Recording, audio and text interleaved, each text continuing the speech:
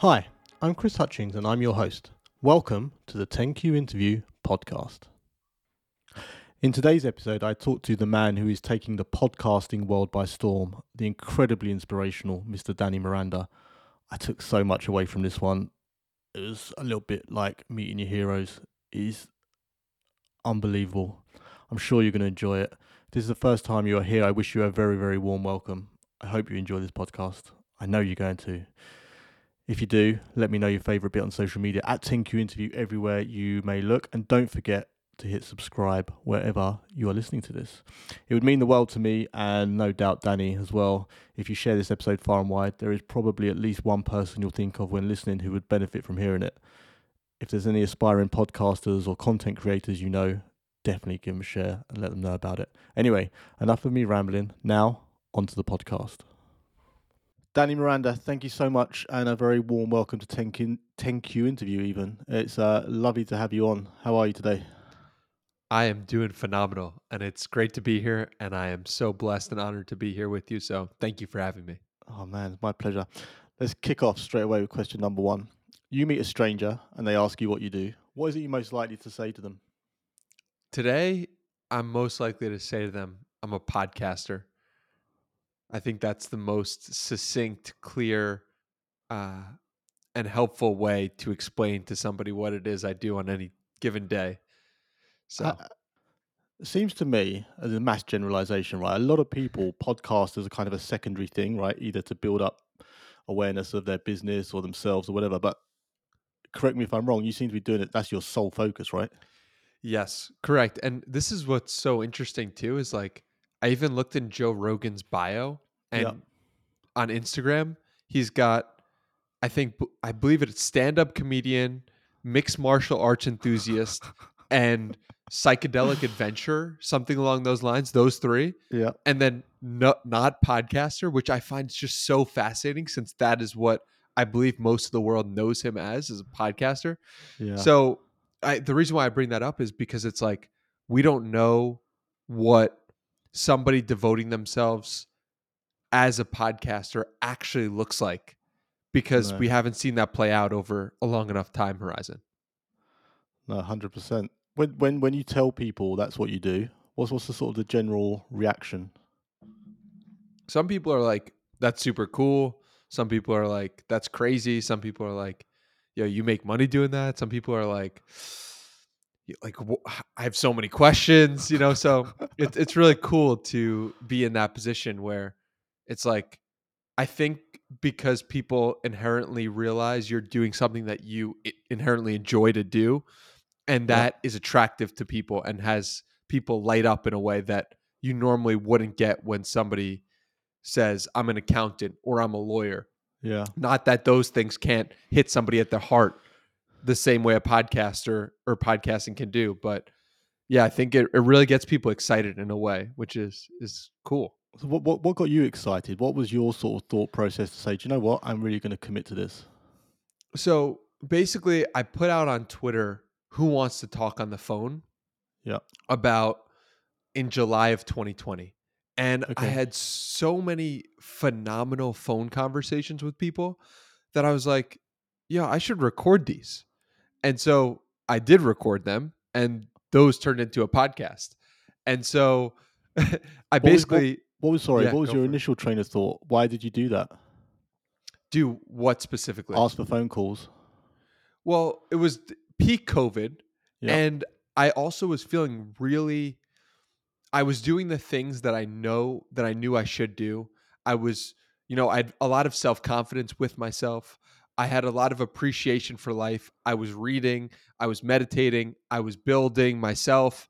And so, because of all those things, I was like, I have energy to spread to people in a time when people might be, you know, they might have sickness, they might have Yeah. known somebody who had sickness. And so, I just knew that I had something to give to people, and I just wanted to learn from people. And so that's what kind of spurred the start of reaching out to people to see who wants to talk on the phone. And then, I started recording, and I was like, "Oh, this is my thing. Like, this is what I was meant to do. I love this." Not necessarily that I'm good at it, but Yeah. I know that if I can do it consistently over and over and over and over and over and over and over again, if I could do it 300 something times, I'll probably be better than most people at it. And then if I could do it 1,000 times, I'll probably be one of the best people in the world at it because very few people have done it 1,000 times. So that was Very kind true. of my thought process and the unlock, and it just got me so excited. What was your view of podcasts before that sort of aha moment?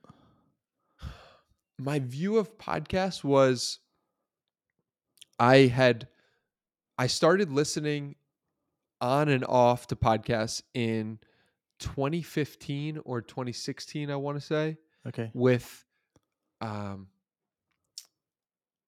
Part of My Take, the Barstool podcast with sports and just a really great back and forth with Big Cat and PMT. And so that was my first foray into it. I think in 2016 or something around that time. I listened to Tim Ferriss a bunch. Yeah. I listened to Rogan clips often, and I was really interested in how do people communicate. I was always interested in that, but I didn't realize that I was interested in that until much later. Okay. So, yeah, that was kind of my start into it. You mentioned a minute ago that if you felt like once you get to 300 odd episodes, you'll be better than most. You're nearly there, right? Yeah, I just published 290 Yeah, this I thought morning. it was about So, that. So where do you think you are compared to episode one? I mean, it's night and day. I've developed a voice, I've developed a style that I enjoy, and I know that what it is today isn't what it's going to be like in many years. Okay. In the sense, like, I'll improve, I'll get better. Um, but it excites me so much because I'm like, oh, I see the work that I've done, and I know it, and I know it's really exciting to me to see that progression because you go back and watch episode one, and then you or listen to episode one rather. You can't watch it because I did audio only for the first 40 episodes, Yeah. but so you could listen to episode one, and then you could listen to episode 296, which is coming out soon, which is with both are with my friend Tej Dosa, Okay. and you could see the difference. Like I could listen to the difference and know it, and so that's so exciting to me. Well, that Watching the progression. well, that was one of the reasons I wanted to get you on was because, as I said to you before we started recording, watching your journey is very inspirational. Like, and I've seen many people tweet a derivative of the sentence Danny Miranda is the hardest working man in podcasting, or the most thorough man, or that doesn't happen by accident, right?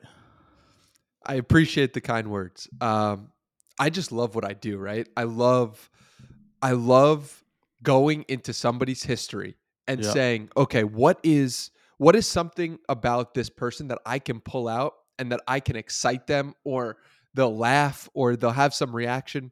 And I'm doing that because I get such a high when the other person feels seen yeah, and feels like somebody knows them at a deep level, right? How often do we go throughout our lives and we don't really connect with somebody in one moment? And so like to give somebody that place and time of connection because I researched their past in a deep way. yeah. It's like I feel confident going into any interview or any conversation because I know I've done more work than anybody who's talked to this person. So, yeah, I mean, I appreciate you saying that. I appreciate you highlighting that, and it's definitely core to like I enjoy doing the work. So, it makes it easy for me to keep doing it. What were you doing before your podcasting? So, I had I was figuring myself out is the Okay, best way to put it, right? Like I had an e-commerce business that did really well, but it didn't fulfill me okay, internally.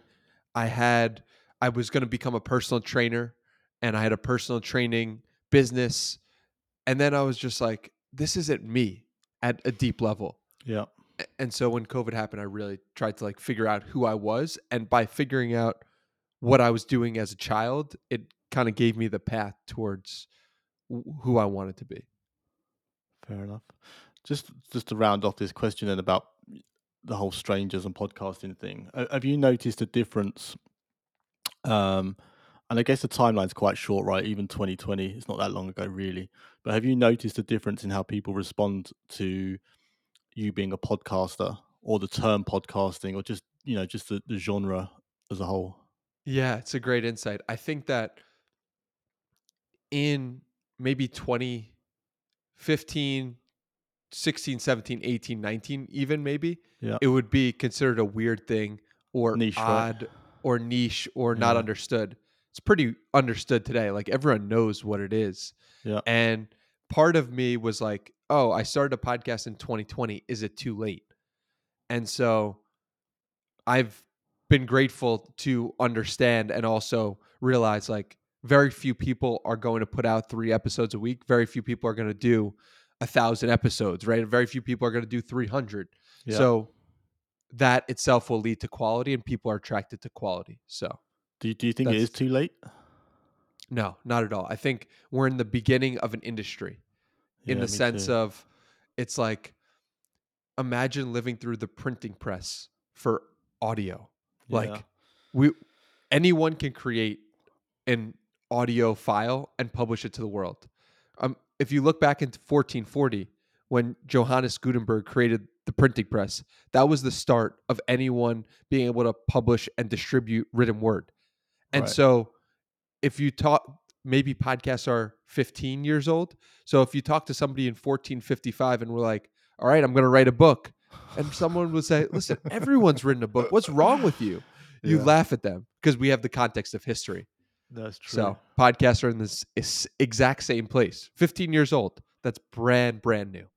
Yeah, it's funny you say about the whole 300 episodes and the rest of it. Like my big thing when I started was I kept reading this stat that the average lifespan of a podcast is 6 or 7 episodes. And I was Yes, like, sir. right, in that case, I'm going to record 10 before I even publish anything. And I recorded 10 and I had them all stacked up ready to go. And I was like, whatever happens, I am going to push these out and I'm going to keep going week after week after week. It's exactly to your point because I've kind of gone through life where I've started things, not quite finished them, started things, not quite finished them. And as you get older, you look back on these things and you go, what if I had really given that a proper crack? And my view is kind of the same with you with podcasting. I think that there is definitely legs still in it by a long stretch.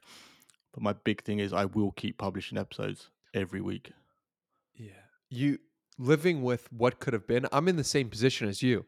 Yeah. I've done and started so many things. But I think the reason why they haven't stuck is because Passion. in a deep sense, it wasn't me, Yeah. right? Like I can I can start an e-commerce business, but if that's not really me, if my in my nature isn't to sell stuff, Yep. that isn't going to actually land. When I was like 6 years old or 7 years old, I'm creating a newspaper to or a newsletter to give out to people called the Sunny Times, which I was reminded of because I was your questions that you Yeah. gave me helped spur that insight of like, what was I doing as a child? And what what I realize is like podcasting is just a manifestation of that newsletter. Yes. And so I think it's really important if you're feeling joy, it'd be like, okay, like where is that joy coming from? It's coming for me at least is something I was doing as a child. Out of curiosity, when you prior to you being a podcast, if someone was to describe you, would they have gone more introvert or extrovert? I think I've throughout my entire life straddled the line between both, Yeah. 50% of each. And I was at a family dinner and we were talking about it very close with my family, and someone was like, "Oh, Danny's extroverted," and someone else was like, "Danny's introverted." And I think the answer is I'm both, but it just depends on the circumstance. It's like I got books all around here. I'm completely content going into a room and reading Yeah. for a week at a time, but I'm also content going to parties and having fun and enjoying life with people. And I just think for me personally, the experience of life is just way too broad and there's so much that I enjoy that I can't possibly just pick one. What I about you? I'm pretty similar actually. I think if you ask people, you get 50% saying both. But what I was going to sort of say was how much I enjoy podcasting, and it kind of goes against what might be introverted, might be extra. It sort of lands in the middle, right? Yes. And I love it. Yeah. I love the same as you. I love just chatting to people where, like, if you and I met at some random, I don't know, event and someone said, "Oh, Chris, this is Danny," you'd be like, "Oh, hey, Danny, how you going?" You'd be like, "Yeah, I'm good." I'd be like, "What do you do?" And you'd be like, "What do you do?" And you'd have this 5 minute spiel, but you wouldn't really get to know that person. Whereas all the people I've um, interviewed, probably the same as you, right?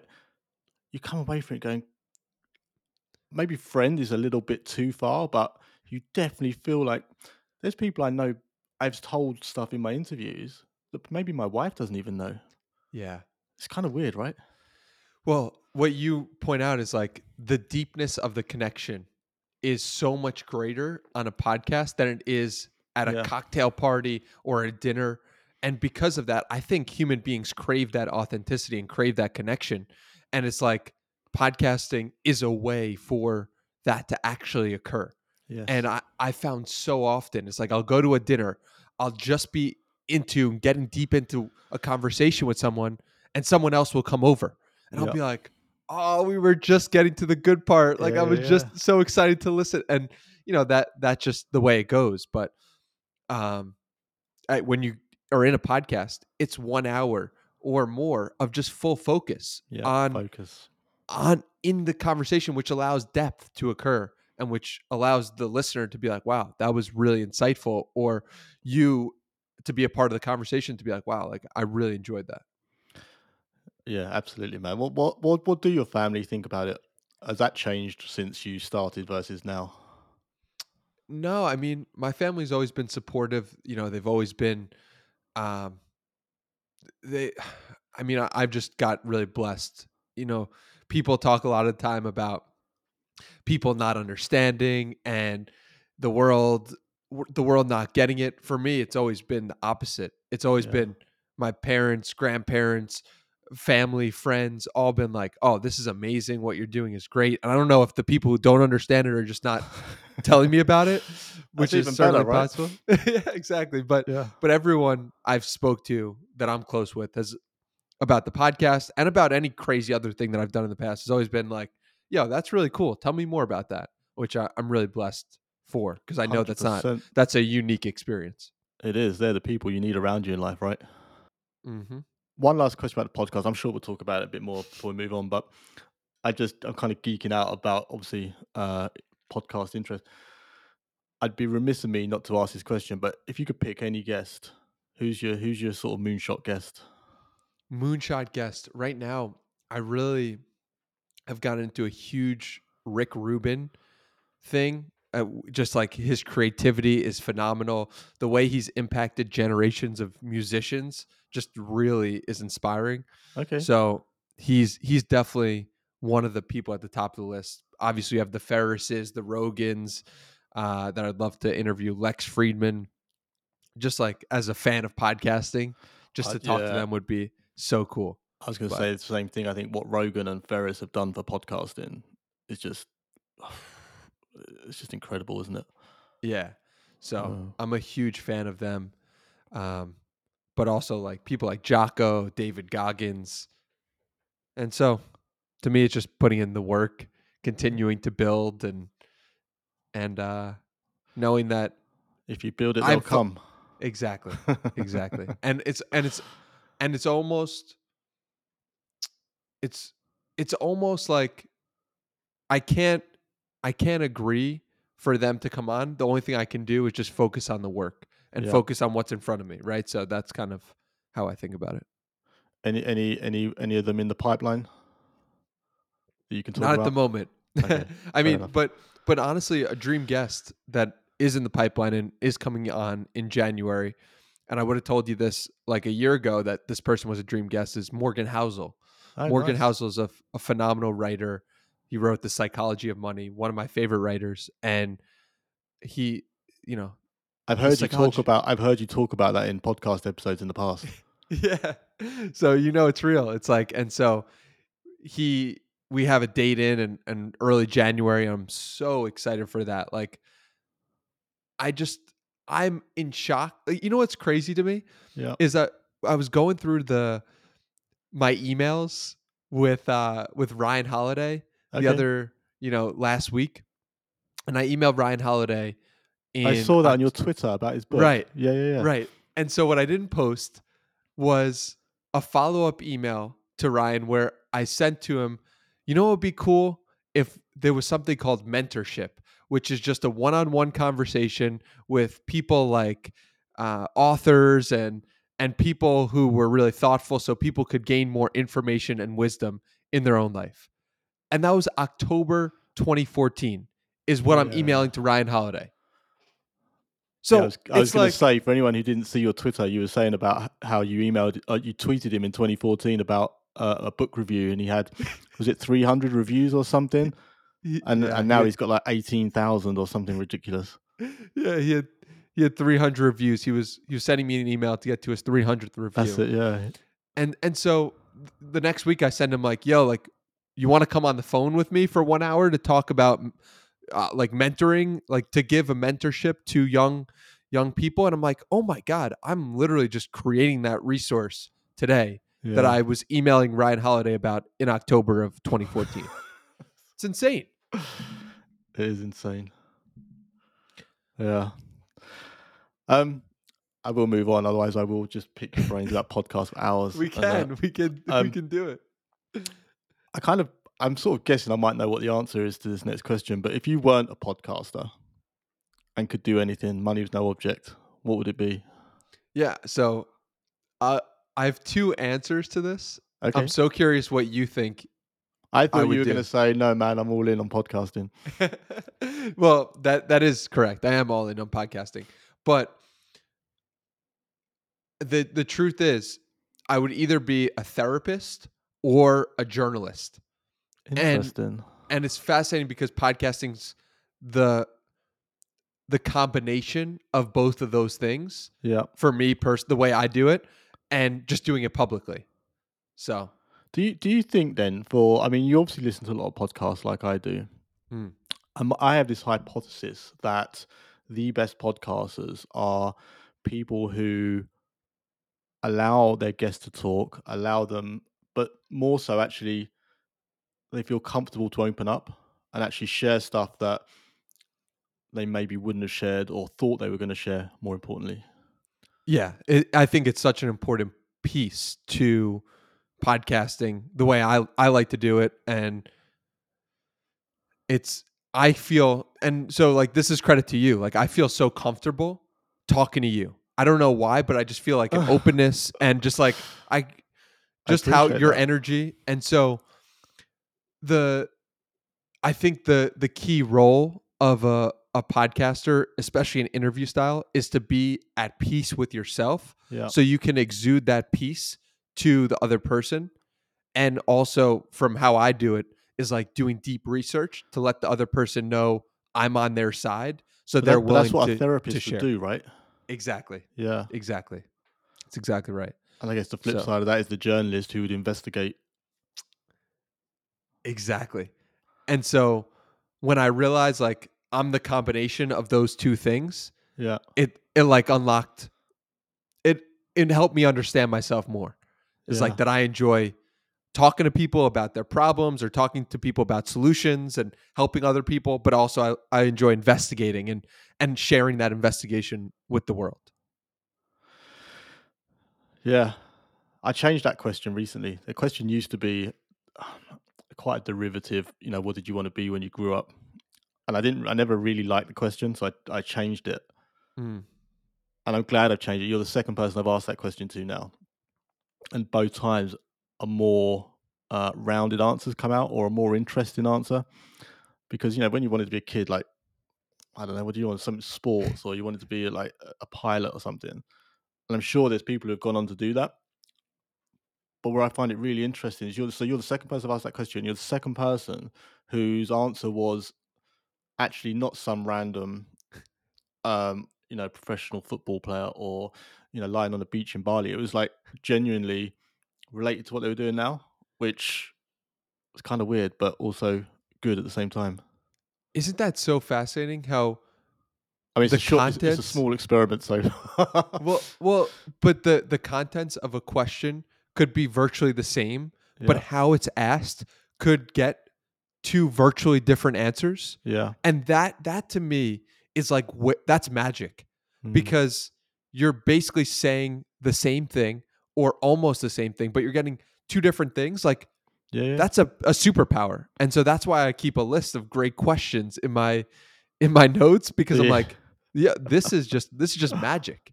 Getting people to open up like this and getting Yeah. people to understand. So whenever I'm on a podcast, I hear a great question or I'm listening to one, I just jot it down in this file. There's probably like, I don't have no idea, 50 to 100 great questions. And so you gave me 10 questions. Those are going straight in the file too. And if you just like, if you, if you refresh those, if I refresh those, if I'm Yeah. looking at that note, I'm just like, okay, like this is a question that's going deep in my subconscious, so that maybe it'll pop up at the appropriate time. Or you could build on it, right? It might just be, or it might trigger a thought in your mind that goes, "Oh, I do like that aspect of it, but if I add this onto it in the end, it's an even better like question, right?" Yes, I was having a conversation with someone the other day. Like my last question, I borrowed from another podcast, and we were talking about the I don't know, I guess ethics behind it. And I was like, "There's not a podcast around where people don't regurgitate questions. It's getting to that point now where it's almost impossible, right? People are going to get asked similar questions. But when you put your own slant on it is when you make the difference, I think. Yeah. It's interesting. Like, I don't, questions to me are, questions to me aren't so proprietary, right? Like, Yeah. I don't view it as like, I asked a question, so you can never ask that question as well. It's like, it's interesting. But I it's don't almost view what you them as do with like the answer, intellectual right? property. Yes, exactly. It's the answer that matters. Yeah. And then obviously the question that comes as a result of that answer. And it's almost that road you go down, isn't it? I mean, for me, these 10 questions have always been a starting point, and it's never been like the Tim Ferriss where it's like your bullets at the end of the podcast, because that wasn't what I wanted. Yeah. Ah, it's funny. And also it's like, I'm happy you did it that way, because when I when you first sent it to me, Yeah. I was like, there's so much that's going to be lost if the podcast is literally just these 10 questions. But then it's like, if that is just the kickoff to what a conversation is, then that's the depth, Yeah. that's the juice. And so, Well, for me, yeah. Danny, the key was I've been a podcast fan for many years, right? And I always wanted to start one, and I never really knew the angle to go down. Hmm. And I'll be more than upfront and honest with you. Like, I love the way you do it, but because it's for me, it's a secondary thing along with my businesses. I haven't got the time, Yeah. because I think to do it properly, I think you have to do what you're doing, right? That full on research piece. And unless you've got a team behind you helping you, that's a really timely um, uh, thing. Undertaking. Yeah. Yeah. And I never really knew what I wanted to do. And then I I don't know if you'll remember this, you probably will, but I think it was about a year ago, Terry Crews released a book, and he started doing the rounds on the podcast. He went on Ferris, he went on Rich Roll, he went on Stephen Bartlett, he went on all these things. And they asked him all these random questions about his past, but it always came back to him promoting his book. And it really Mm. annoyed me, because Mm.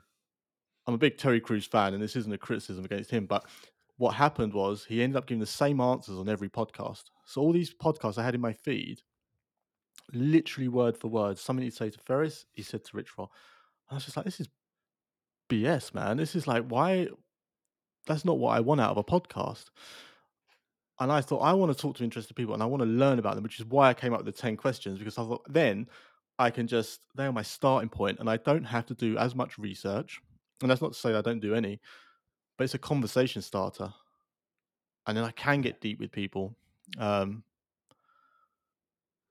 but yeah, I think the reason why it annoyed you, and it would annoy me as well, like hearing the same answers over and over, is because part of the reason we listen to podcasts is for the creativity of the speakers of course. and people creating something in the moment that is real and authentic and can help us understand our own lives.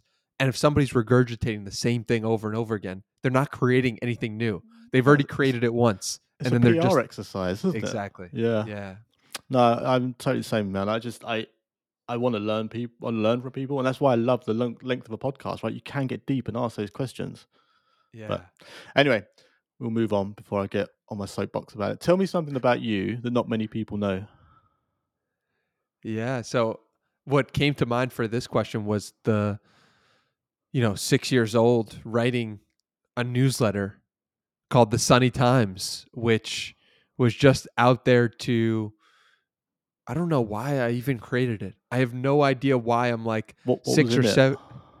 It was the latest, what was happening in the news and sports. It was a 2-page, like, front and back, and that I would go around and sell for $5 around the neighborhood. It was like my version of the lemonade sale, was creating the Sunny Times. I think it was when I remember, like, very distinctly being in kindergarten or first grade and turning to my friend and being like, my parents read the New York Times every day. Why don't we create something that takes over the New York Times? And so that was the Sunny Times. And You're so how old? kindergarten or first grade. Like, when I say that this is in me, like, to be a journalist, to sell media or to create media, like, it's in me. Like, when Gary Vaynerchuk talks about purebred entrepreneur, like, he's purebred, like, that's what he was doing. I was Yeah. like, I never had anything like that. And then, like, I connect the dots and I'm like, oh shoot, like, I was doing that, but media was, and creating content and writing and journalism, that was my avenue that has always been inside me. And you were doing this when you were 5 or 6, 4, 5, 6. It's five, like, either kindergarten or first grade, so it's 5 or 6. Like, watching my parents read the New York Times and being like, I want to be the thing that they're reading. Like, the New York Times did this, so, like, why can't I? Like, the New York Times got my parents to purchase a subscription and read them every morning. So therefore, I should be able to do that too. Look, that was I, how my I, I, brain worked at 6 years old. I mean, that's just incredible. I have a 5-year-old daughter, and I just can't imagine her having that train of thought. So, but talk me through it. So, you actually wrote some stuff up and got it printed. Yeah, I mean, I had Microsoft Word, so I was like, all right, what are the sections in the New York Times, right? It's like, all right, we got the news section, we got business, we got sports, right? So, like, the weather, and I was just going through it, and I just created this front and back, and How many it editions was were there? that's a good question. I don't know. I don't know how many there were. I would be making up if I told you, but I just remember my grandma sending it to me and just uncovering it once. And I think also, like, another key piece to this is I didn't have this is going to sound funny. I didn't have the discipline to, like, stick with it. Well, Like, you're 5, man. The attention span of a 5-year-old is not the greatest. well, when I go back to the things that I didn't stick with, Yeah. I started a blog when I was 13 called Command Your Time. And that was like a time management, happiness focused blog where I covered Gary Vaynerchuk. And that was like the newsletter, but online. And so that was something that I stuck with for 3 months. Dude, And you're then you're what they call an old soul, aren't you? Like, yeah. my wife So, talks about this with my youngest daughter. She's like, yeah. she does things, and my wife is convinced she's been reincarnated because she's like, her mind is just what an older person would think. And you're the Yeah. same. Like, to have that mindset at firstly 5 or 6, and then at 13, Yeah. it's kind of incredible. How old are you now? I'm 27. Okay. And so what I mean about the discipline is, like, okay, so I did Command Your Time for 3 months. Then I did this blog called Knicks Vision, which was covering the New York Knicks Yeah. and covering the latest and in what the New York Knicks were doing, the NBA basketball team. I did that for, I believe, a year and a half. And so, or 2 years, either one or the other. And so, like, and then I stopped doing it because I wanted to go to college or university, as you guys call it, Yeah. and just I wanted to experience life before just, like, writing about it my entire, like, I knew I could have been 15, 16 and then been on ESPN at 25 if I just, like, head down and did it. And Yeah. but I really wanted to have a normal, quote unquote, normal college experience. And then I was just like, and then it took me to 25 to get back to the place that I was at 15 or 13. So in my head, I'm like, oh, what could have been? But I'm also like very happy with the experience that I had as a normal Well, what did you do? university student. What did you do at college? Nothing, like nothing of substance. Like I partied. Like I didn't study as much as I should have. I was just like, I know this is a vacation of sorts, and I Yeah. know I'm going to work my ass off when I am in that place of like actually getting to work. So I didn't No, do anything. knowing what you know now, would you? And if you rolled it back, would you go? Would you go to college again? Yes, I would, because it made my parents really happy, and I was Okay. doing it for them. Like I don't think it was right for me, and it took a lot from me in the sense of whenever you're doing something that you don't inherently enjoy and you know it's not right for your soul, Yeah. like you're going to push against that. But I love my parents so much, and just even though I disagree with me going for me and my own personality, and I would have done more in that time had I not gone to college, Yeah. I still am happy that I went because I But love my parents so much and it makes them so happy. do you know what though? I mean, the skills you learnt there, like, are probably what are supporting you now, right? Whether that's Yes. talking to people or listening to Yes. people and all that sort of stuff. So there's always a positive to come out of it, I expect. 100%. I made friends that will stay with me for the rest of my life. So there are Yeah. no regrets from my end. Out of curiosity, what do your parents do? They're both lawyers, Are they? Okay. attorneys. And it's funny because I notice so much of what they do in what I do, right? Like they research a case Yeah. and then they ask pertinent questions so that their side can get the best result. Yeah. I do that too, but I just do it in the lens of like happiness or becoming the best version of yourself or learning how to do business or, like I do it myself. The Yeah. same skills that they have, I just do in my own way, which I find fascinating. And I didn't connect those until I was like a year or two into it. So it's Have you funny. discussed that with them? Yeah. Yeah. We talked about it. And it's just like, oh, like that's where that skill set is coming to be. Like I just didn't realize. No. That's funny. That's funny. Um, Danny, tell me about what has been one of the most pivotal moments in your life. So when I was 15 years old, when I was writing this Knicks blog, I started gaining some traction after a few months. So basically what happened is I was writing about the Knicks Yeah. and I was like, okay, how do people come to my website? How are they going to find it? So I started and created a Twitter account Okay. and then I was like, all right, okay, so how are people going to know me? And it was the off season. So I started interviewing the reporters because I noticed this opportunity where the reporters didn't usually no one asked the reporter what they care about, but the reason why they're caring about all these players is because they inherently want their own opinion to be shown through Yeah. in some respect about the sport. So I basically went to every reporter on Twitter and was like, I want to interview you. And it was the off season. So they were free and they were able to oblige me for interviews. So I built up this website, built a following from interviewing the reporters and also covering the latest happenings for the New York Knicks. Okay. 3 months later, the season is about to start. And so I send an email to the Knicks media department. And I was basically like, look, I got this many people reading my blog every day. And I would like to interview the players for media day because all of these other reporters are going. So they Okay. were like, yeah, like your stats show that you can come. So my mom and dad have this big argument How over old were whether or you? How not old were you at this point? 15. Okay. And they have this argument. Danny should be in school right now. Danny shouldn't be in school right now. And they go back and forth because it's during a school day. I don't remember what day of the week it was, but they end up coming to the conclusion that I can go. Okay. And so my mom, bless her heart, takes a day off of work, drives me. There's no Uber back then. There's no way to get there. My mom drives me an hour to media day so I can go and interview some NBA players.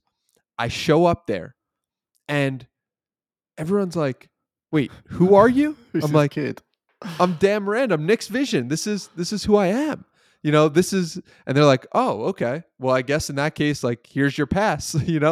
And all the reporters are like, "Wait, this is the kid that we've been emailing back and forth and doing interviews with," and they were like, they couldn't understand it. Like, an NBA player is asking me, like, "Why aren't you in school? What's going on?" The New York Daily News writes a blog about me, and in that moment, I knew I could never get a real job. I knew that I couldn't, like, I could do more than what the people around me were doing. Yeah. Inherently, I was saying to myself, okay, I'm 15 years old and all the other 15-year-olds they're at school right now. Every other 15-year-old. And a lot of them are Knicks fans. So, like, why am I having this opportunity? What's making me get more? And so that was just such a pivotal moment from, like, a career mental shift perspective, from an acknowledgement perspective, from an accomplishment, from just a connection with my mother. Like, I was just, that moment is so ingrained in my head, and it's just so important to everything that I'm doing today.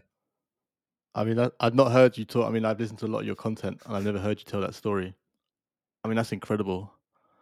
Yeah, And I man. guess that underpins kind of the way you go about business today, right? It sort of shows you can get in the room with people if you put in the work and go about it in the right way. Yes. And so, people ask me, are you insecure talking to these people, and are you are you nervous? I was 15 years old interviewing my heroes in the Yeah. NBA players, and I wasn't nervous. I was like, I belong to be here. Like, look, the stats show, you gave me this Yeah, pass. you've earned it, So, right? and I've earned it. So Yeah. I think it's just so important, like having that underpinning and having that as a foundation for everything I'm doing is just like, it's like, oh, I was meant to be doing this in some respect. I mean, right there is why I love doing podcasts, right? I mean, that is just an amazing story. And you could have glossed over that with some random, oh, well, when I did this, when I was blah, blah, blah, blah. So, firstly, thank you for sharing that. It's unbelievable. Secondly, when you talked about New York then, and Gary, you mentioned him earlier, I kind of have to ask. I remember the Gary V, you got Gary Vaynerchuk on your podcast, right? Yes, sir. And I think the story behind this is just amazing, and I would love it if you shared it with the audience. Absolutely. So when I was 13 years old, it all comes together. Your Like, parents, man, your parents just, oh my God, what is he doing now? So when I was 13, I wrote this piece about Gary Vaynerchuk, and I I was really attracted. I was probably the only 13-year-old watching a wine library TV show, YouTube show. I was probably the only 13-year-old that was doing that. And so I just was really attracted to his energy, his enthusiasm for life, the way it seemed like he put his family above everything, the way his consistency, his work ethic, like, it all really inspired me. Can I just interrupt quickly? Yeah, please. Was he as sweary back then as he is now? I think so. I Okay, think fine. so. So 2009, right? So I write a blog post about him. And then in 2015 or 16, with the Knicks blog that I talked about, Yeah. I saw that he was having a book signing in New York City. And so that was during a school night. And my parents were like, "You're not going to a book signing in New York City. You're crazy. Like, this is Where did another you live? 40-minute drive." Just outside New York, right? 45 minutes Okay. outside New York City in Long Island. Okay. And so my parents like, you're crazy. You're not going to a book signing on a Tuesday night. You're out of your mind. And I was like, okay, fine. Like, I understand. So I tweeted to Gary and I was like, "Add Gary V. My parents won't let me come to the book signing, but wishing you luck. Like, hope you have a great night. And he was like, he tweeted me back, "What's your mom's number?" And he calls her on the spot. and Did she know who he was at this point? no, she had no idea. Okay. And so she doesn't answer, but he leaves her a voicemail. I wish we had the voicemail to this day. It would really make for some incredible content, but Yeah. that voicemail unfortunately got lost. And so I met him. We took a picture together, and it was just a very So she changed her mind, and they took you to the book signing. yes. Yeah. That's a very important. So Yeah. I went to the book signing. My parents were like, "All right, if this dude is willing to give me a call, like that's enough to push me over the edge to drive 45 minutes on a work night and 45 minutes back." Like my mom's the best, like truly the best, and the actions show it more than anything. Like Yeah. the support and the admiration I have for her is incredible. So I go to the book signing from this phone call. Now, fast forward 10 years later, I'm building up my podcast. I've done 30 something episodes, and I tweet out a list of my dream guests. And this is in December of 2020. I said, my dream guest is Gary Vee and a few other people. And then someone is like, "Yeah, it would be sick for you to have Gary Vee." And so it triggers something in my head of like, "Oh, I wrote a blog post about him 12 years ago." So then I go back to the archives and I pull up the blog post. I take a screenshot of it. I say like, "Yo, I've been following Gary Vee for 12 years. Look, I had an eye for talent back in 2009." And I screenshot that. He follows me. I screenshot that he follows me. People go crazy saying this is wild. Like he should come on the podcast. Enough people do that he eventually does come on. And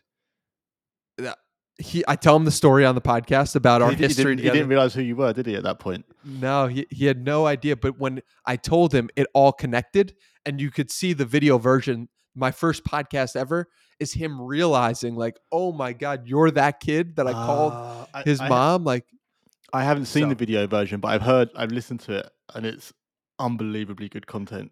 You can hear him go, "What?" He twigs it, and it's all so genuine and so amazing. Oh, it's brilliant. I practiced explaining that to him probably 20 to 50 times in the shower. That when I heard he was coming on. But yeah, it was just like that moment is definitely worth watching, and I'm so happy we have the video too because you could see it in his face, like, "Oh my God." And so that story, like, I will always be a Gary Vaynerchuk fan because of just his kindness and support and just his ability to connect. And I'm really grateful just for the whole thing, exactly how it went down. Like, I just feel really blessed to be in that moment. It's interesting you say that about being a fan. It always amazes me how people want to badmouth him. and I never really understand it. Like, I guess I do. People just, it's kind of either a jealousy thing or whatever. I don't know, but it always amazes me how many people want to jump on to just like say bad things. Like, he has a style, right? There's no doubt in that. Yeah. But he never says anything horrible about anyone. I know, it's crazy. How can you? It's so bizarre. Yeah. And for a long time, I was in college and I was like, I could never operate with that much empathy and compassion and kindness and work ethic. And I was like, I'm never going to be able to do that. Yeah. And then I started to meditate and I started to gain more self-awareness and I started to gain more compassion for myself. And I was like, "Oh, wow. Like, I really do understand what he's talking about." He's never meditated. I think he's meditated like 4 times in his life. But through meditation, I was able to get to the level of compassion and empathy that he has for himself and the world around him, for myself. And I was like, "Oh my God, this is my way." And so it really excited me. Like, if you're looking at somebody like Gary Vaynerchuk and you're like, "How does he do that?" and you haven't tried meditation, I would implore you to do like 20 minutes a day for 90 days straight and see if you can understand his world a little bit better. Well, we kind of segue in very nicely onto the next question then. And you might have already just put a massive spoiler out there, but the question is there a tiny habit or practice that has had a positive impact on your life or work? Yeah. It's like 20 minutes of meditation a day can transform a human being. And that's it's not asking much because of how much time we're giving to Instagram, to Twitter, to podcasts. All this stuff is like amazing, listening to the world around us and Yeah. learning, but like spend some time for yourself. Like listen to yourself. And if that's 20 minutes a day of just journaling, nonstop, free flowing, like do that. But that's been the meditation specifically has been the one unlock where I've just understood myself so much better, understood my past, understood my future, and understood myself and been kind to myself. So I can't recommend that enough. How long have you been doing it for? I started in September of 2019, Oh, wow, September, okay. October. And And you've done it so, pretty much every day since? yeah, 20 minutes a day. I mean, like on and off in the Yeah. past year. Like I have not been consistent in the past year, but having the foundation of it in the beginning of the journey, 2019, 2020, figuring out myself, 2021, Yeah. uh, so impactful to give me the place that I wanted to go, right? Like I didn't know what I wanted to do in life, which is crazy to like think about. 3 years ago, I didn't know what I wanted to do. And now I I don't want to think it's that do, crazy. no, it's not crazy at all, but it's just like, I'm so sure of what I want to do now that Yeah. it's night and day. And so meditation was the unlock to get me to that place. And because there's obviously lots of different types of meditation, right? So what's your style or discipline that you go down? Yeah. So I'm not honestly too familiar with disciplines, but what I do or what I did was 20 minutes focusing on nothing. Like when I would have thoughts, just come back to nothing, whatever nothing means, So like that's not, you're not using like Calm or Headspace or anything like that. You're just quiet, lying down. no, just a kitchen timer Okay. is just like where I'm seated on a couch and I just have a kitchen timer set to 20 minutes. So then that was how I started. And then I went into doing 60 minutes in the morning, first thing, but I would just let the thoughts go. So I wouldn't try to go to nothing. I wouldn't try to go in. I would just like watch the thoughts, whatever they were. Oh, And okay. so that's a Naval challenge. Naval Ravikant put Is that it challenge out on Joe Rogan. And so okay? I did like a year basically or 9 months of 60 minutes straight. Wow, that's a lot, right? Yeah, it was a lot. But it was also like it was incredibly I learned so much about myself and I'm don't know if the podcast would like I started that challenge before starting the podcast.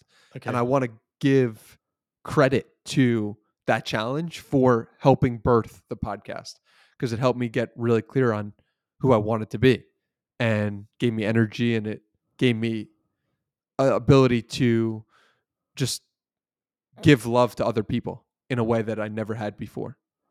That's pretty amazing to hear. So that question originally it kind of has two parts to it. Has there been anything you've tried that had no impact, or something you thought would be really good, and actually you tried it was like, nah.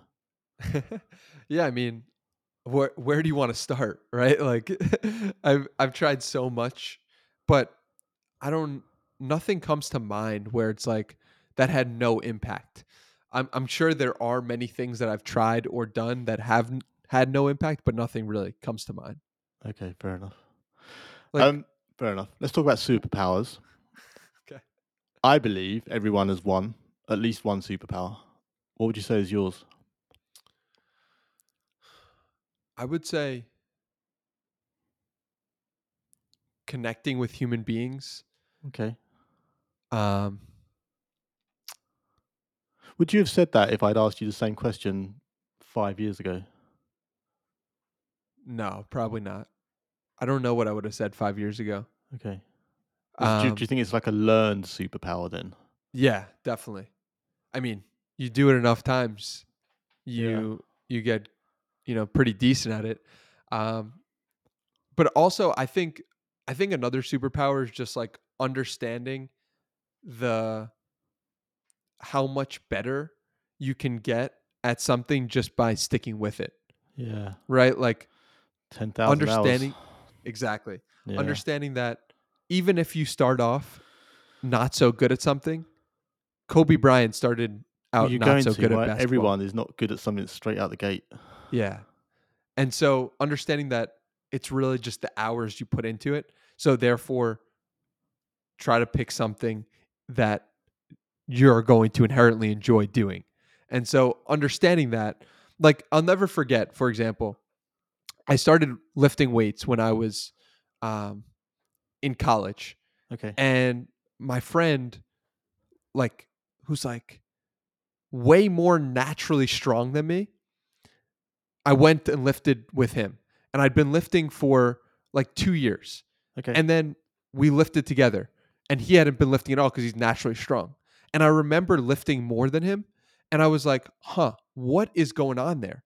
Like, he's stronger than me. Everyone would say that he was stronger. He started out with a better natural physique. Yeah. And so I'm like, oh, it's just the 2 years of work I've put in has overtaken that. And so I just found that fascinating, that concept. And I applied it to podcasting. I applied it to meditation when I was doing it. And I was applying it, and I do apply it to anything. And just having that ability, my superpower is knowing that I can do that I can stay with something long enough, do the boring things long enough to get better at that thing than most people. It's like that quote, and it always gets misattributed. I don't know if it was Steve Jobs. I don't know if it was I can't remember who it was, but the quote is, or it might have even been Naval actually. But it's something along the lines of people underestimate what they can achieve in 10 years, Yes. but totally overestimate what they can achieve in one day, Yeah. or something like that. I've heard Bill Gates say something Oh. similar. Yeah. It's like when you open Instagram and you get all these quotes that just like so and so said this, but yeah, and it's true, right? Yeah. And I guess 300 odd episodes in now, it's just yeah. Most people, well, this is what I was saying earlier, right? Most people give up after 3 or 4 episodes for one Yeah. reason or another. Yeah. It's 44%. I was looking at the statistics, have 3 episodes or fewer. It's like, okay, like that's good to know if you want to be a podcaster. Like, you see that there's 4 million podcasts out there, but like, are there actually? No, No, there 8% of all podcasts have more than 10 episodes and have published in the last month. It's like there's so little competition, but also there's so much competition between those 150,000, yeah, right? Like, it's such a interesting dichotomy of like there's no competition with most people, but then of that 8% or of that 1%, there's a lot. Like, there's a lot of people who are high level at it. and do you And know what as so, well? Because there is that competition. Why I kind of think about a lot is the fact that there is that competition, but it's because it's long form content as well. It's hard to like time is finite, right? So if I've only yes. got if I maybe I've got a commute of an hour where I'm going to listen to a podcast. It's not like I can go, oh, I'm going to listen to Danny, I'm going to listen to Joe Rogan, I'm going to listen to Rich Roll, I'm going to listen to Tim Ferriss, because you're like most episodes are 2 hours long. Yeah. You know what's fascinating though is how more time has gotten unlocked in the past 3 years. Yeah, This is what I mean. One is that people have gotten more comfortable playing podcasts at 1.25, 1.5, 1.75 or 2x speed. So that's inherently more time to listen to more. yeah, And then the other thing is AirPods. AirPods are now so widespread in Bluetooth technology that people can play podcasts where it's not connected to their phone, which is more time than they otherwise would have, right? Like, if someone was doing laundry 10 years ago or 5 years ago, it yeah. would have been much more effort for them to connect to their phone so that they could actually listen to a podcast. But today, it's a lot less effort for them to listen to a podcast while doing laundry Yeah. because it's more easier to connect, which inherently is more time to listen. Here's a question for you as a podcaster to a podcaster. Do you listen to many podcasts? Yeah, I listen to so much. Like, I love podcasting. I love communication, but I also understand the people who don't listen at all. For example, Rogan listens to none, I think. It's Well, like so I my problem is, sorry, my problem is that since I've started my own, I listen to my own when I'm sort of checking it to make sure once it's been edited, whatever. for And I sure. don't listen to anywhere near as many as I used to. Nothing wrong with that. Oh, there is. I hate it. I like you, right? I love listening to podcasts, and it's one of my of all the positives I have of doing this, and I love Interesting. it 110%. Mm. My biggest gripe, if there was one, was I'd listen to less podcasts than I used to. Wow. Yeah, that's interesting. Hasn't been Yeah. my experience at all. I listen to so much more now that I have my own. Do you? But yeah, it's like Who's in your feed? I think I put out my Oh, you did, yeah. Dickie Well, that's how Dickie this came about because you well were in Dick mine, yeah. well, I appreciate that. But Dickie Bush asked last night, like, what was your favorite podcast in 2022? And I think I gave him like 7 answers. Or 10. I was like, I didn't see that. Rogue. Well, I mean, it was just a reply to a tweet, but it was like Rogan, My First Million, Tim Ferriss, Lex Friedman, Impulsive, Full Send, uh, Bradley Martin's Raw Talk, Lex Friedman, the Personal Trainer podcast with Mike Vacanti and Jordan Syatt. Like, I listened to so much. Founders with Okay. David Senra, one of my new favorite. Like, Yeah, you tweeted that one the other day, didn't you? I've yeah, lined a couple of those up. yeah, they're so good. They're so good. And um, the reason why I could listen to so much is like doing it at 2x speed. Like that's part of the like Do you think that I takes away any of it listening to it? Because I've heard mixed reports of people's views on that.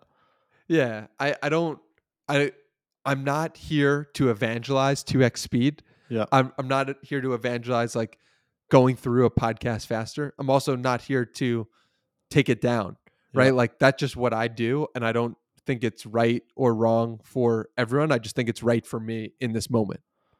Oh, that's a good answer. That is, Danny. That's a practiced answer. Just on the subject of Dickie Bush, I was telling someone about him the other day, and I described him and what him and Nicholas Cole are doing. I said, Incredible. if you write content online, the value that those two guys are giving out on their YouTube channel is second to none. Like it It is beyond fascinating the stuff those guys are sharing. Like totally free of charge and totally. I mean, obviously, there's kind of a lead gen for 30 for 30, but I mm, don't think that's the real reason. I don't know, but just the mm. content they put out is just unbelievably good. What's been the most insightful thing or the most interesting thing you've learned from consuming their stuff? J- just about writing in general. I mean, just I have a plan for 23 to sort of maybe go down this personal branding, just putting out more content. And I guess the biggest thing I've taken away from them is actually how to come up with enough content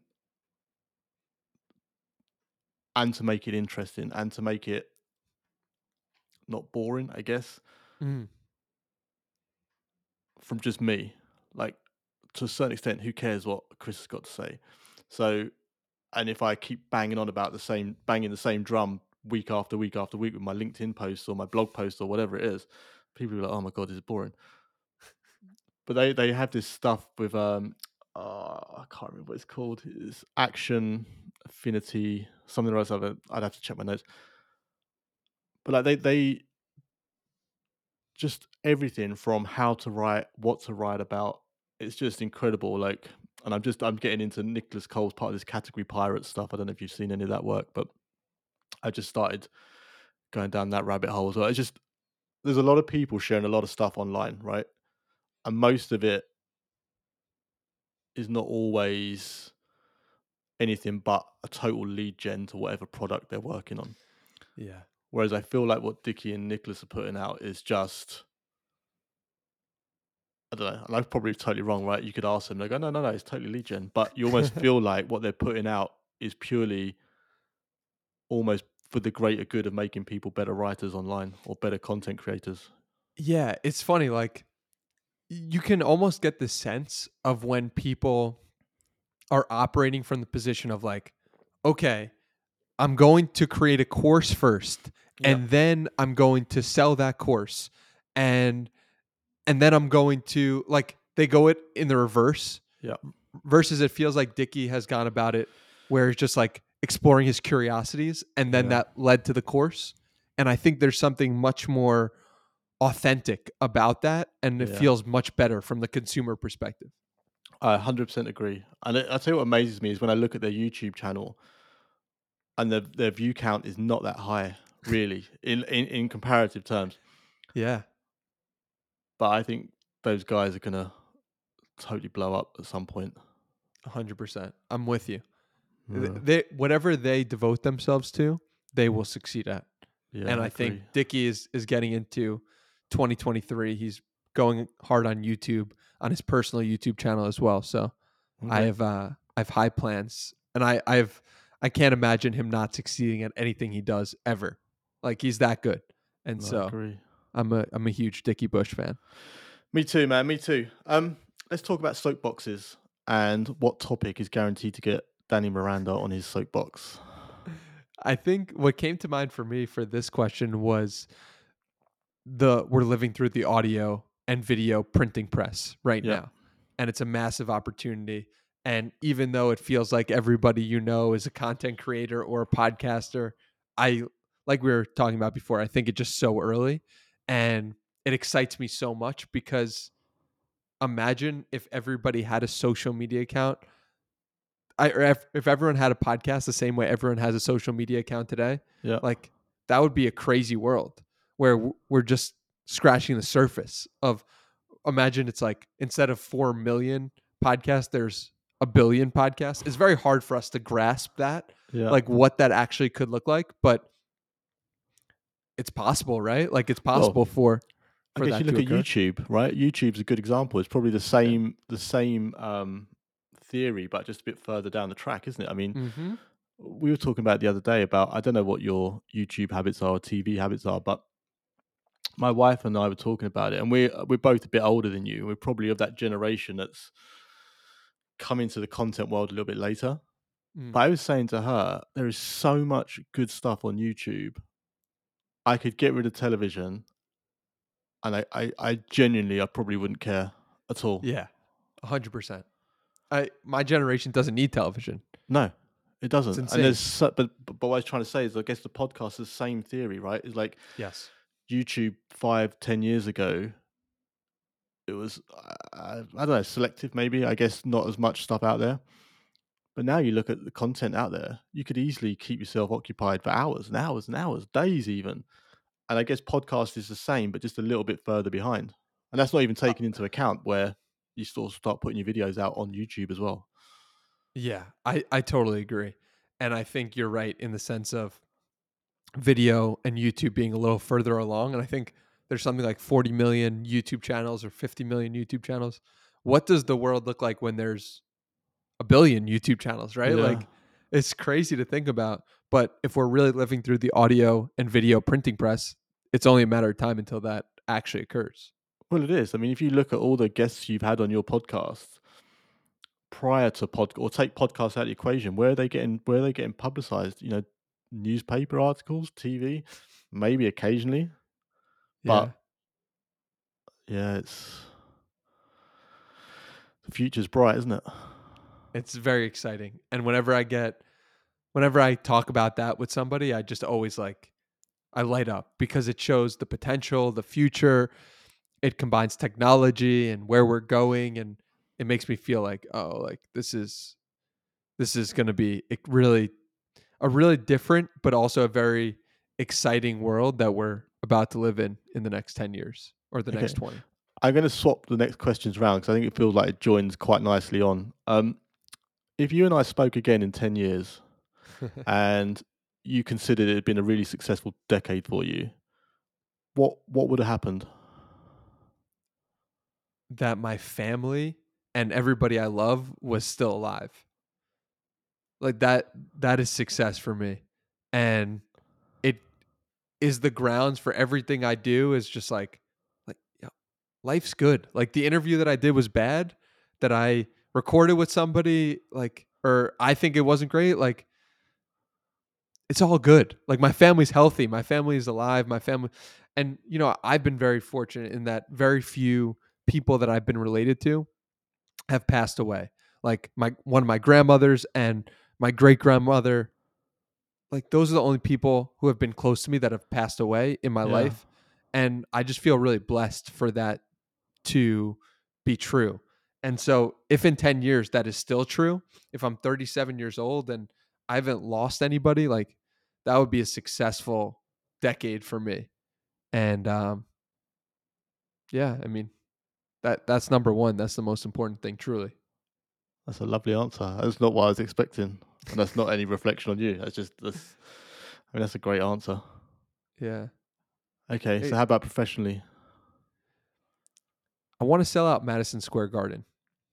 And I really do want my grandparents to be there to see it. My grandmother, As a um, live podcast, you mean? live podcast. Yeah.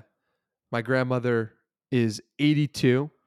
So, and she just got over COVID. She just beat COVID. And my grandpa just did as well. So, Solid. so, Nice. and they're very healthy and they're active. And so, if they could see a live podcast with their grandson at Madison Square Garden live, um, that would be incredible. And I think, given the nature of podcasting, giving the compounding nature of not only my work ethic and how much better I'll get, but also the audience will attract by doing it for so long, like, why not, right? 10 years isn't a Why not? crazy Indeed. amount of time. Yeah. No. So Have you looked into any live shows? I want to do one in Austin. I've gotten recognized now in Austin twice, which is an interesting experience and Have you? hilarious. Because you just, for Um, the people who don't know, you've just moved there, right? Yes, sir. Yeah, Yeah. just moved to Austin, and I've ran into like 7 people that I followed on Twitter just randomly. So it's a beautiful place for me as a podcaster, as a person. Um, and so I want to do one here. I think it's just like the perfect place to just or maybe even just a meetup, like just to meet the people who I'm connected to in the area. I think you'd be surprised how easy it would be for you to organize and execute that. Yeah, I would love that. I mean, And I don't know if it's a regular thing over in the States, but there's a few British podcasters who are doing that already. I'm paying attention to Stephen Bartlett, Yeah. who is doing a tour. Like, I'm not at that level to go and tour around places yet, but it's cool that he is setting the blueprint for that.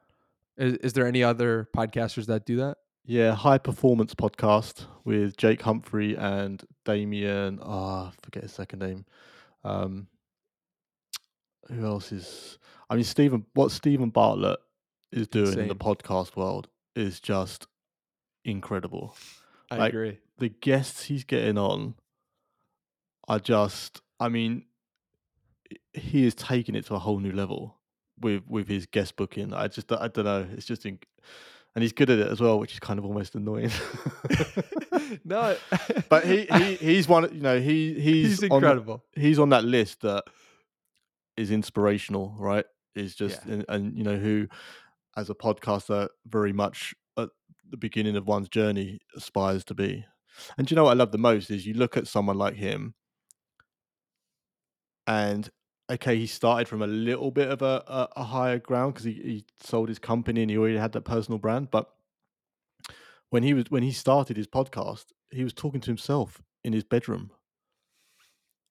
that's. So to see what he's done just shows that actually there is like a blueprint, or he's forging that path already, which is great for the rest of us. I think that's a really important thing to note for, in general, for anything you're doing. Yeah, When what it is in the beginning is not what it will become if you stick with it. yeah, And I think so often we try to create the path before doing the work. We try to figure out what it will be like yeah. when this happens, but we haven't even done enough reps to actually figure out what it actually should be. I And only know the direction of the podcast from doing it over and over and over again. that's why people give up, right? Because Yeah. where their expectation level is up here, but like you said, they haven't done the reps and got better to get anywhere near it, and then Yes. they're disappointed. Yes. And it's very much like if you can be at peace with what it is Yeah. while also striving to just make it a little bit better every day or every month, of being like, how can I make this slightly better? Right? Like I I'm Go on then. Let curious me if when let you me ask you. How do you yeah. how would you make yours slightly better? Okay, so I want to take you through the journey and the progression of what it was Okay. to where it is today, right? So, first thing, I started with a Skype call, audio only, with a microphone, right? Like that was it. Yeah. No video or anything. Then Gary V says he's coming on the podcast. So, all right, I'll do video. Then video gets added. Okay, so I'm start posting these on YouTube. Okay, after YouTube, it's like, let me add, I can't remember what was next. Maybe timestamps to the episodes. Okay, now let me add clips to the episode. Okay, now let me do it in person. Okay, like Yeah. so a slow progression of like right now, for example, you ask me what I could do better. One is like, how do I distribute the content better on social media so Yeah. that it gets great exposure? Another thing is like, how do I have a sick background like you? Just like what I realize is that you just need to pull things from different people, and slowly that will create the path of what it's supposed to be. So yeah, that's what comes to mind. But listen, like I know it's just a matter of time. You just got to keep doing it. But let me ask you a question then, right? So do you, how do I phrase this? So I look at what you're doing, right? And I look at how you're doing it, and I've seen this path, right? I've followed you for a long time, and I've seen or I've heard your Skype versions of what you're doing now. As an aspiring podcaster, I look at you and I think, do you know what Danny is going about this journey? How I think it should be gone about. And then I look at your social media numbers and the rest of it, and something doesn't add up to me. I'm trying to ask this sensitively because I don't want it to come out like I'm being an ass because I want you to No, no, know I'm no. not. Be But an ass, dude. your numbers to me, I don't understand how you're not further along this evolution of being a podcaster. Yeah, I mean, Do you think about that? in some respect, yes. In some respect, no. I mean, I think I'm tremendously underrated, and I also think that you have to. It's a couple of different things. One, it's like a moment in time hits you at the right place at the right Yeah, time. For example, like Chris Williamson getting on Rogan was like a moment that yeah, blew catapulted him him up, right? to another level. But like before that, it was like first he had Jordan Peterson on the first time, Yeah, and that was, I think, 3.5 years into his journey. I'm at like I'm at 2 years and 4 months, right? So it's not like like his moment of really taking him to the next level was having him on the first time, Jordan Peterson. yeah, And then it was like, oh, Jordan Peterson again with an incredible studio setup. And that was probably like 4 years into it.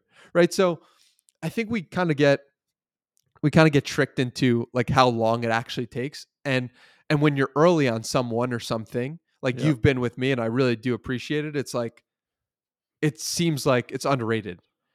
And Yes. I don't know. I just think it's just a matter of time. And it's like it's only been 2 years and 4 months. Like think about that.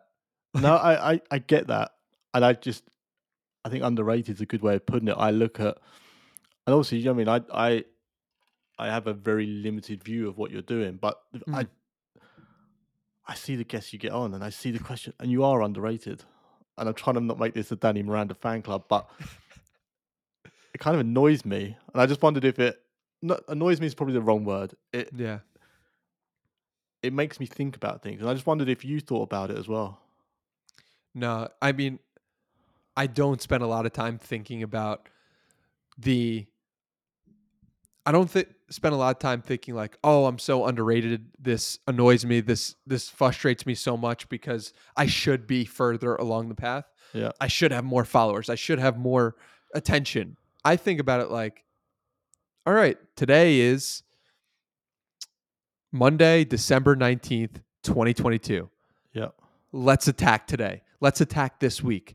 Let's do as good of a job as we can this week to get the best guests we can, to research the guests that are coming up as best of our abilities, to be present with ourselves, to ask interesting questions like, what can we do about it in this moment? Not necessarily like the world should be giving me this because I deserve this. It's like, all right, we're at 290 episodes. How do we get to 500 by Yeah. next year? Right. And I think Beeple, the NFT artist is a great example of this. Beeple was like doing everyday visuals for 14 years, and he was getting traction, and people were paying attention. But it really wasn't until that big moment in um, late 2020 or early 2021 where he sold a painting for $69 million dollars that people really understood him.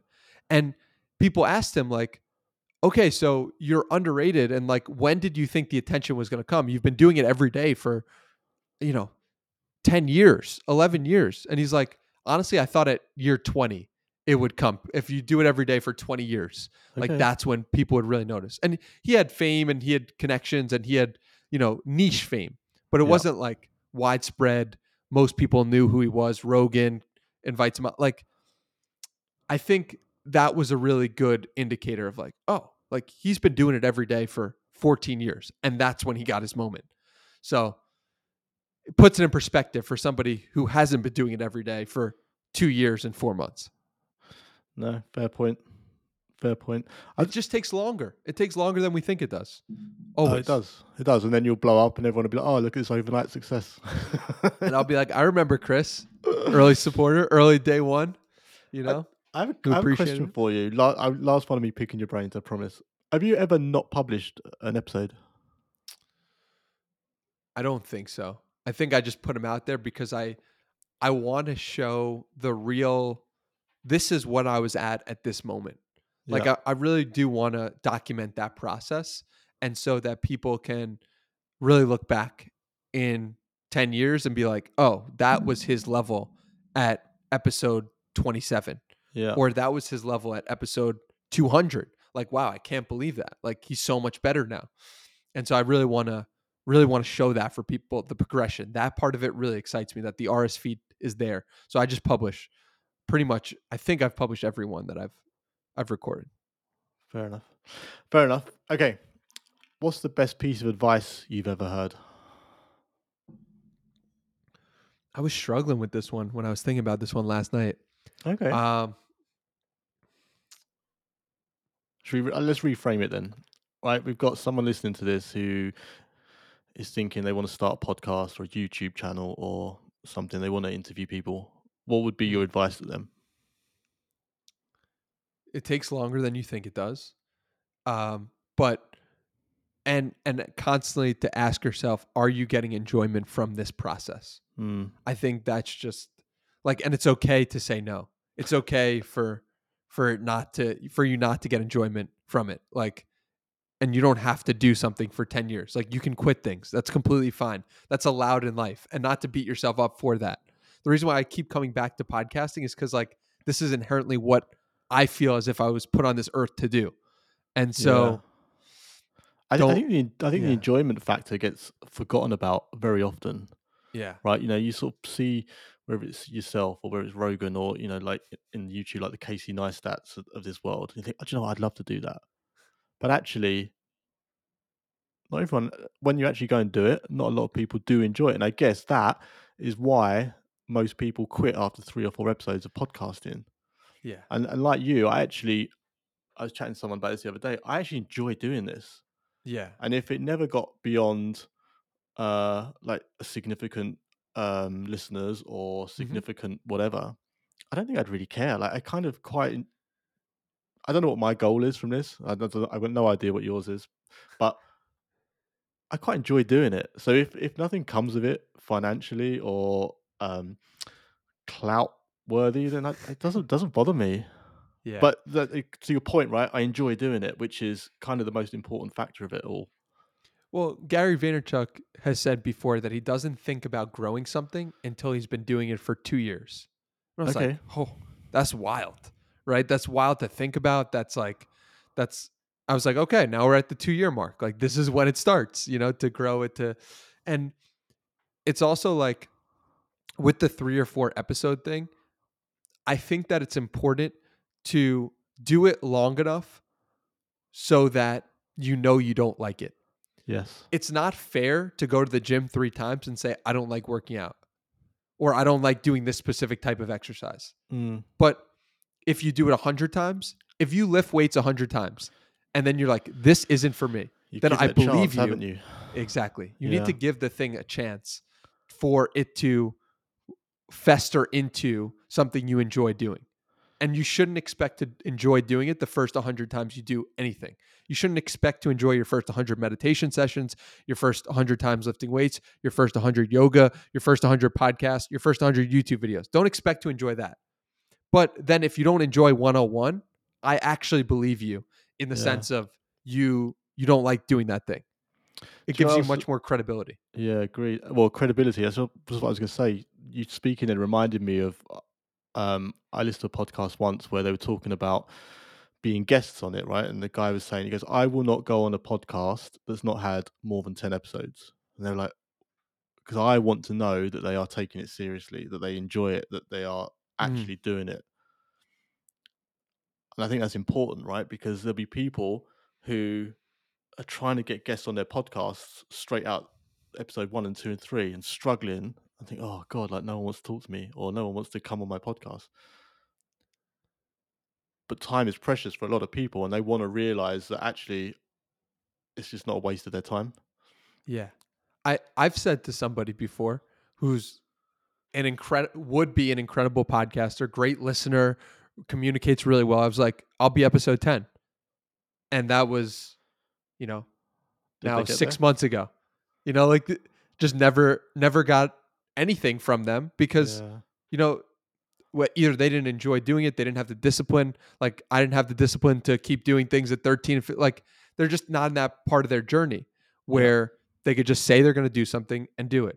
And it's a shame because it's wasted talent. It's wasted just like it, learnings from people. And so I I feel that. And I think Seth Godin said he'll go on any podcast that's done it 100 times, which Oh, did reminds me I he? need to reach out to Well, Seth there you Godin. go. There's your guest.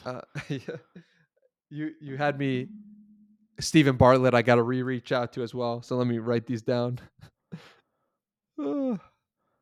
You're helping me, Chris. You're Well, helping me a lot. Stephen Bartlett, he comes to the States every now and again for he did an LA version where I can't remember who he got on now, Yep. but He did Lewis Howes. I yeah. saw that. A bunch of people. I would do it virtually with him as well.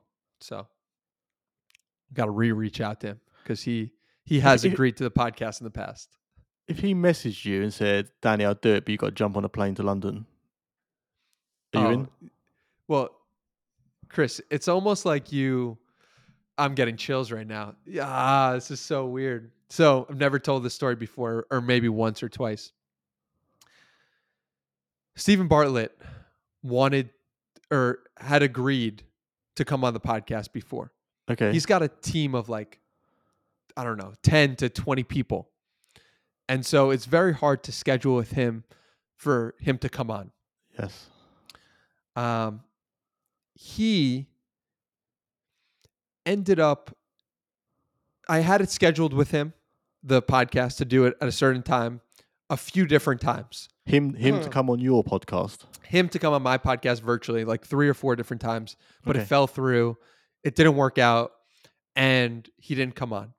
But then one day, I get a message or a calendar invite for me to be invited to a Stephen Bartlett taping of Diary of a CEO. Okay. And I was like, I don't understand what this is about. Like he has a 10 to 20 person team. Yeah. And so I must have accidentally been invited to his taping. I bought a plane ticket and was ready to get on the plane to London to attend this taping, but the email got deleted Oh and the no. calendar invite got deleted. So I took that as like, all right, like they noticed. But I was like, oh my God, like I was actually about to show up if the invite had not got deleted. And it's funny. It's so funny that you bring up, like, would you get on a plane to see Stephen Bartlett? The answer is yes. And I was about to do it, and I wasn't even the one that was supposed to interview him. He does do because I don't. It's funny. So we went to see one of his shows. I took my wife and we went, and it was incredible. It wasn't a podcast. It wasn't a live podcast. It was an actual show, and it was more about almost about his life story. And I went into it. We both went into it, no expectation. We didn't know what it was. Hmm. It was incredible, like truly, truly incredible. And as a result, I got into. He's got a Telegram group, and I somehow got into that. We got to meet him beforehand and all sorts. Very, very lovely. But he keeps putting in his Telegram group about how he has people from his fan base, I guess, come in to watch recordings. So it might not just been his team; it might have been um, they have people coming to watch, which Oh, is cool. yeah. Maybe that is it. Maybe you That should invite him to Austin, and he could be the first live guest. that would be awesome. I got to reach out to him after this. I definitely will. You should do. I mean, talking of Bartlett, so my last question, as you're probably well aware by now, is borrowed from his podcast. And what's really funny is so the last guest who I had on asked this question, I was like, oh, I have a very wide range. Some ask very serious questions, and some ask very non-serious questions. And yours is a very non-serious question, which I don't mind so much because I feel like we've covered a bit of ground. But the question to you, Danny Miranda, is: would you rather be attacked by 100 duck-sized horses or one horse-sized duck? And I can't believe that I'm asking you that question. a hundred, a hundred duck-sized Horses. horses. Yeah, I would just be too intimidated by the one. That would freak me out. If the duck was that big, it would freak. Like, I felt like I could Kick them away. kick him away. Exactly. So definitely the smaller. Even though there are more, I feel like I could handle that better. Oh, I feel like that's a wasted question for you, but it is what it is, and I have to stick by my rules. Danny, I mean, it obviously probably comes across in this whole podcast about I'm a massive fan of you and your work, and I want to thank you so much for taking the time out of your day to. It's probably pretty early for you. Right? What's the time in Austin? I think it's 10:30, Oh, okay, 10:34 right not too now, bad then. AM. But yeah, I want to thank you so much for taking the time out, and it's been incredible to chat to you and get to know you a bit better. If anyone's listening and they're not familiar with you and your work, where should I point them in the direction of? Where's the The best the place? the Danny Miranda podcast is the number one place. All the social media links are they'll come and go, but the podcast will stay over a long enough time horizon. So check out the Danny Miranda podcast wherever you listen. Excellent. Thank you so much, Danny. Thank you for having me. This was a real pleasure, and I'm really grateful for you, Chris. That was 10Q interview with Danny Miranda. If you made it to the end, thank you. I hope you enjoyed it. I'm sure the fact that you're still here means you did enjoy it. I hope my total fanboyishness didn't come across too badly, although I suspect it might have done. Feel free to share any thoughts on any of the social channels at 10Q interview everywhere you may look. That's all from me for now. Make sure you subscribe to wherever you're listening to this, and the next 10Q interview episode will be live in your feed very, very soon. Take care. Bye.